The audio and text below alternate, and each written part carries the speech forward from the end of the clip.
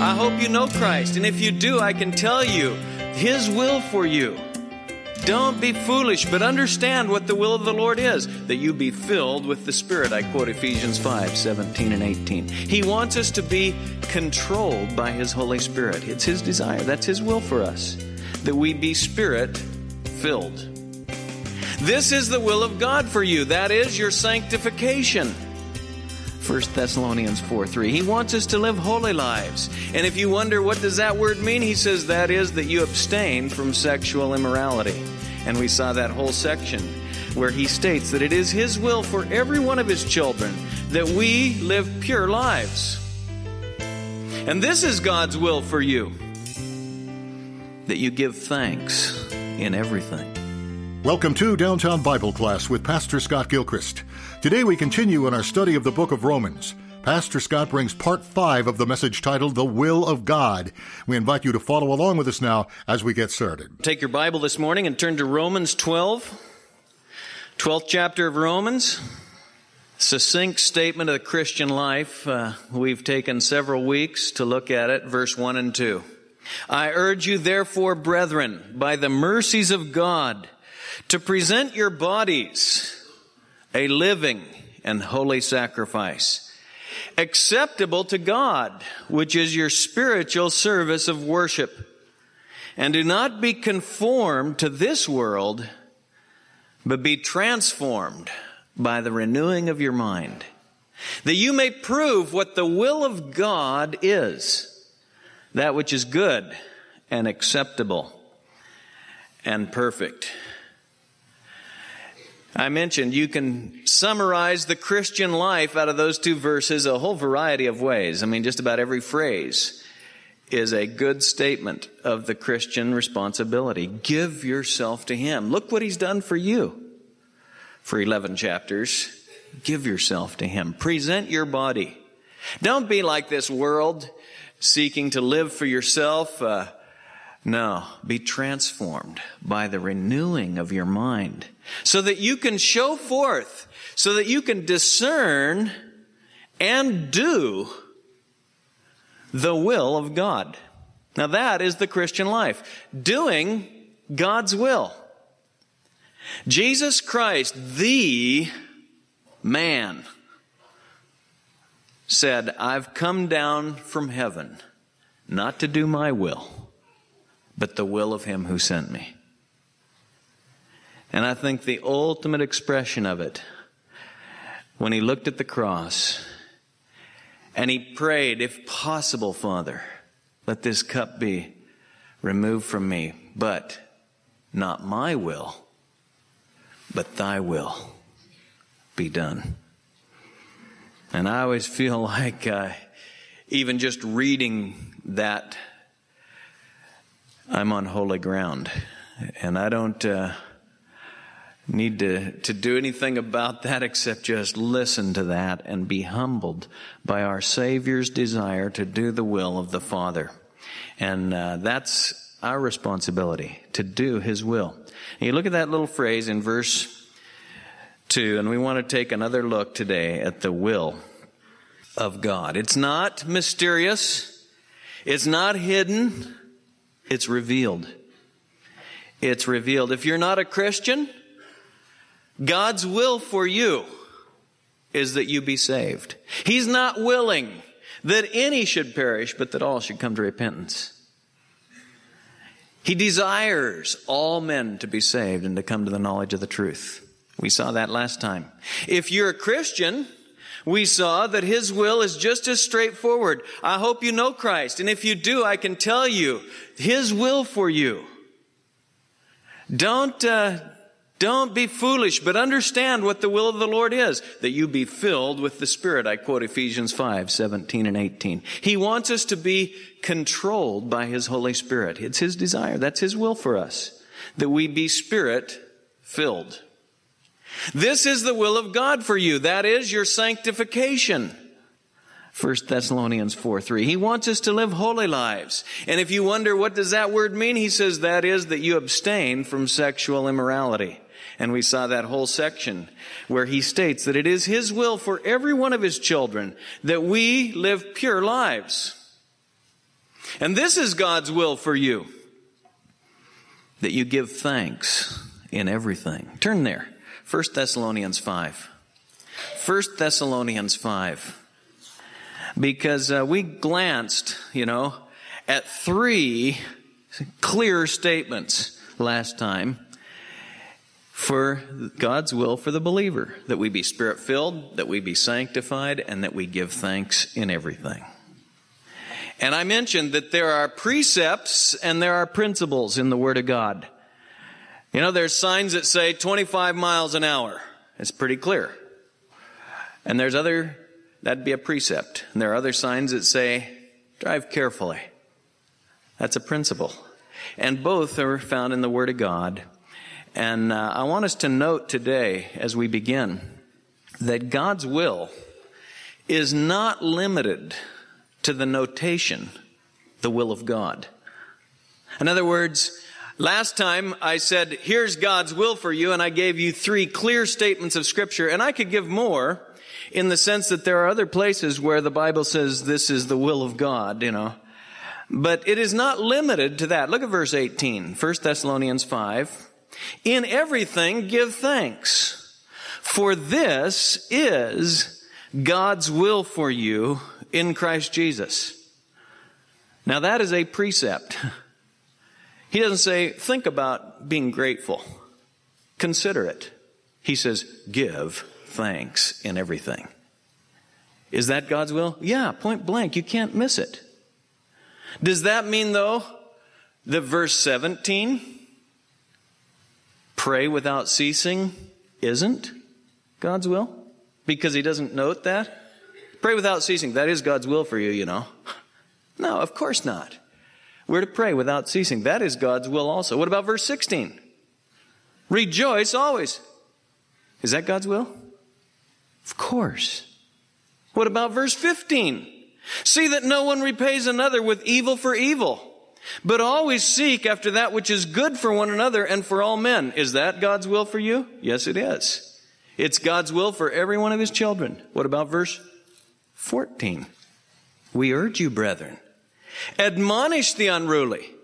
Did you know that? That's God's will.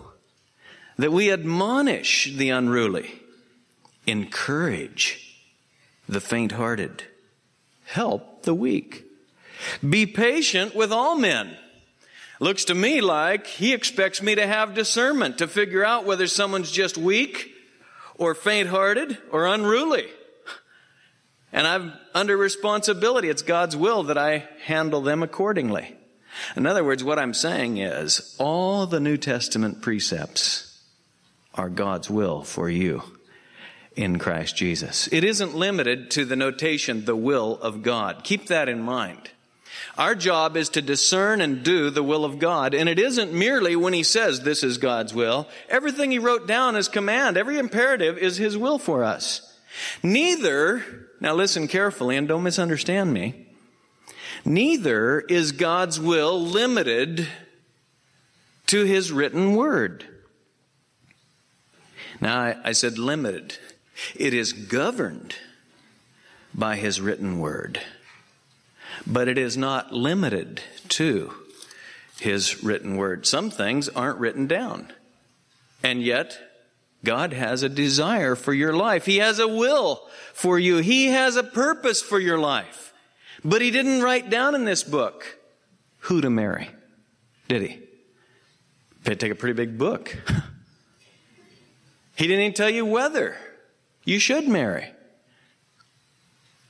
He said, that's the norm, I suppose. If you read the principles of Scripture, you can't miss that from the beginning when he created us male and female.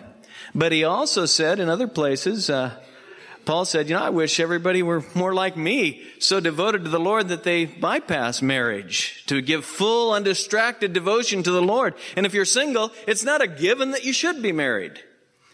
And neither is it written down who you should marry. We're not told what job to take. We're not told what career to follow. We're not told which mission board to choose if God calls us into missions. We're not told what neighborhood to live in. We're not told whether to rent or buy. Are these important decisions? Yeah, they are. We're not told whether to send our kids to a Christian school or send them to a public school or to not send them to school at all. Educate them at home. We're not told these things. It's just not here. The list goes on and on. You know, which health care group should you be in? Should you be in one? What retirement fund? Or should you have a retirement fund? None of these things are spelled out in Scripture. And yet, they're fairly important. And the list is fairly impressive, is it not? Now, today I want to talk about how to discern and do the will of God when it is not revealed. Because I believe that is part of Romans 12:2. Not all, part. In other words, we're going to be talking about how to discern the will of God, not from the Word of God. We've seen that. And most of life is governed by the Word of God. And let me put it this way. All is governed by the Word of God. But much is spelled out in the Word of God. But we want to learn how to discern the will of God and do the will of God from the work of God. In other words, He does have ways of guiding us above and beyond, you might say. And I want to emphasize before we start that the work of God never clashes with the Word of God. Always we want to let the Word of God inform these other principles that we can glean from His Word. But they're never going to be in clashing or anything like that. And let me also say that the Word of God is primary. The work of God, and you might be asking yourself, what do I mean by the work of God? Well, I'll get to that in a minute. But the work of God is secondary. The Word of God is primary in understanding and doing His will. Now keep that in mind and turn over to Ecclesiastes. Turn over to Ecclesiastes. I want to give 5 principles today from the Word of God on discerning and doing God's will when it's not specifically written down. And the first, I'll give you 5, be simple. The first, God can and does use circumstances. Circumstances. Guidance, we could say, from God's providence. Ecclesiastes 7, verse 13. Consider the work of God. Now that's why I'm using this term, the works of God, or the work of God, in distinction from the Word of God. He has spelled it out in His Word, but He is also at work. Consider the work of God, for who is able to straighten what He has bent? In the day of prosperity, be happy, but in the day of adversity, consider. God has made the one as well as the other. Christian, think, consider the circumstances you find yourself in. Consider the work of God, whether it's a good day or a bad day. You see, things don't just happen. I was watching the commercial and it just, trying to milk more money out of us for the lottery like they always are. And it said what? Luck happens. And people think that way that don't know the Lord. But things don't just happen. What have we seen, in fact, in the book of Romans? What have we been celebrating? That He works all things after the counsel of His will. The determined will of God, Ephesians 1:11. He works all things after the counsel of His will. He causes all things to work together for our good. So when it says consider the work of God, immediately our mind should be thinking this way. I quote Romans 8:28, I think you know. He causes all things to work together for good to those who love Him. Things don't just happen. God is in charge. The Christian knows this and should think on this. Notice verse 14. In the day of prosperity, be happy.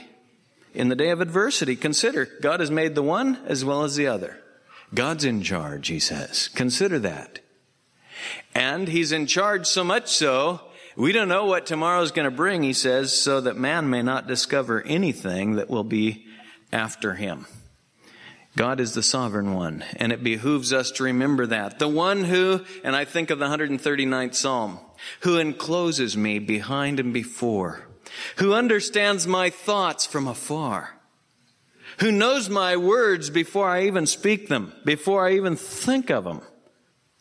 The one who knows all these things, he causes all things. He is able to guide and direct us through circumstances. And the godly Christian recognizes that in life. Things don't just happen. And so, as circumstances unfold, we learn from, we evaluate, we pray for guidance from changes in our health. National events, local events, family issues, a job transfer, a job firing, or being let go. We instinctively, and we should, we ask God to guide us through these things. Let me give you a couple of examples. Look, well, I won't even have you turn there. In Acts, you remember what he said, 1:8. He said, listen, when the Holy Spirit comes, you shall receive power to be my witnesses, both in Jerusalem and Judea and Samaria and to the remotest part of the earth.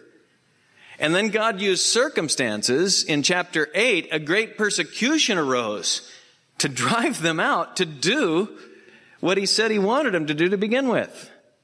Go out into Judea and Samaria. Paul says in Philippians 1, my circumstances, and he was in jail. He said, my circumstances have worked for the furtherance of the gospel. Because as I'm in jail here for the gospel's sake, many brethren are being more boldened. They're emboldened to proclaim the gospel. And so what did he say at the end of Philippians? I have learned to be content in my circumstances, whether prosperity or adversity. I can do all things through Christ who strengthens me. So I say the godly Christian doesn't just think life unfolds by chance. He recognizes that God's in charge. Now, in each one of these cases, I'm going to say this. Don't overdo this, but don't ignore it. Don't overdo it looking for meaning behind every detail of life. You and I can't know those things, but we can at least be cognizant and reverent before the Lord.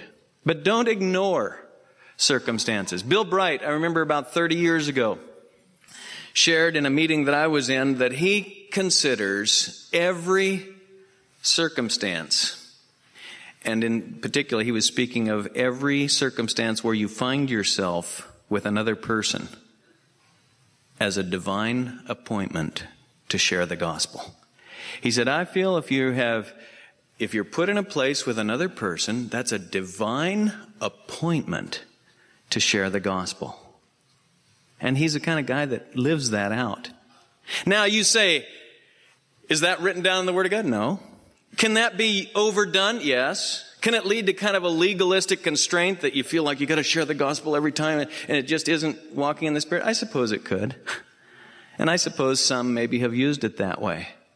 But can it be used to remind us of what we're here for? Can it be biblically attested that we're left here to be ambassadors? And can it be used, and has it been used in many, many lives to stir us to remember why we're here and why I have contact with my neighbor or the guy at the gas station or the person that shares an office with me? Oh yes, it can be and has been used. To remember these things are not just happen chance. Secondly, counsel. First, circumstances. Second, counsel. Guidance from God's children. Listen to the book of wisdom. To me, this is overwhelming. You know, when you turn to the book of wisdom, the Proverbs, you gain insight on God's will for life, God's wisdom. Okay? Listen. Just listen to this. And when you find something once in the Proverbs, it should be listened to. When you find it twice, 3 times, 4 times, God's trying to get something across. Does He want us to listen to the counsel of other believers? Where there is no guidance, the people fall.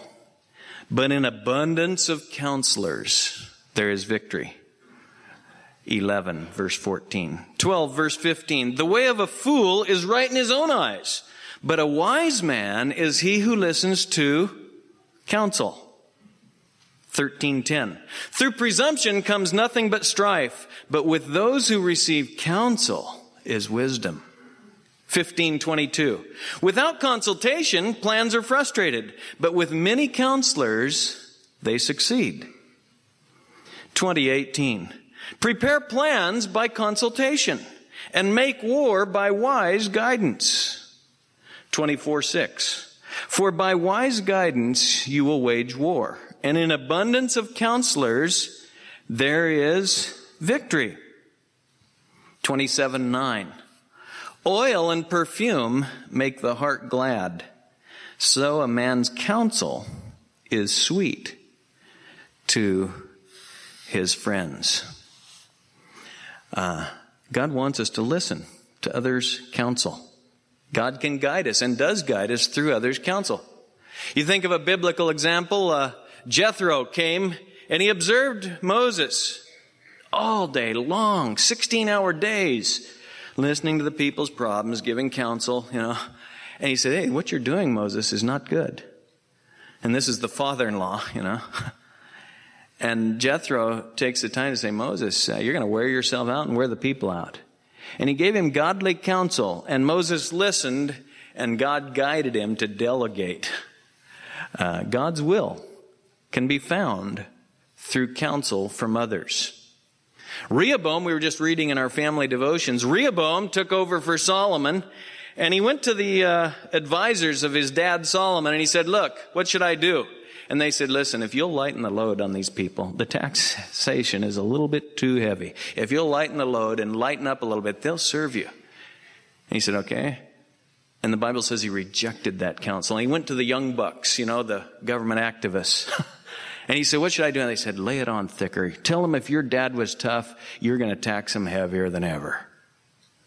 And he followed the counsel of the ungodly youth and split the kingdom right in half.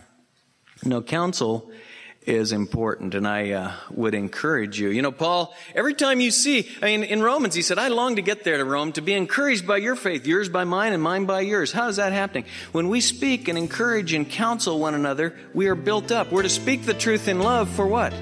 The building up of the body. Every word. Don't let any unwholesome word, Ephesians 4:29 says, proceed from your mouth, but only such a word as is good for edification.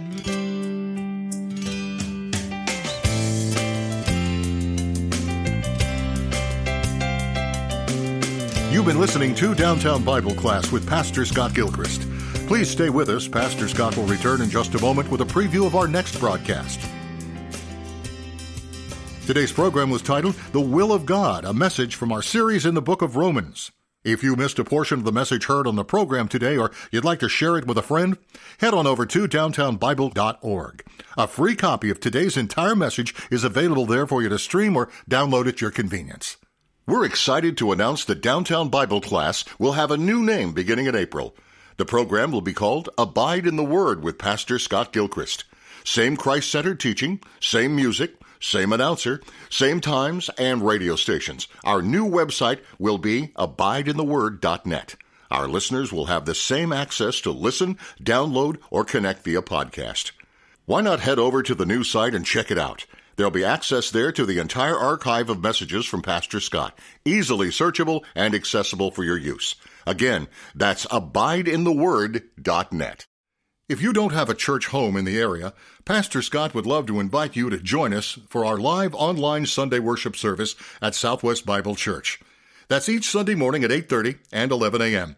You can find us live on YouTube by searching for SW Bible Live, or go to swbible.org and click on Live Stream. We also broadcast the service live on the radio on True Talk 800 AM. It's best to check the 800 AM program guide for up-to-the-minute schedule adjustments. Now, before we end our time today, let's go to Pastor Scott for a preview of our next broadcast. I know on the elder board, oftentimes we will discuss issues that seem to have no simple solution. And we're not quick to move ahead if there isn't a peaceableness among us. I know the same thing happens at the church council level, and I believe it should happen in our hearts. There should be that peace that sets in. Now, don't overdo that. Don't wait to move until you have, don't become too introspective, but don't ignore it. And if you're just unsettled, then chances are you're going against something that you ought to be thinking. Maybe you need more counsel. Maybe you need to get some godly counsel. Maybe you need to reread the circumstance. Search the scriptures again. See if there's principles that you're violating. Because God is not giving you that peace that ought to be the characteristic of those in the will of God. Join us again next time as we continue our series through the book of Romans. Pastor Scott brings part 6 and the final part of the message titled, The Will of God. Until then, may the grace of the Lord Jesus be with you.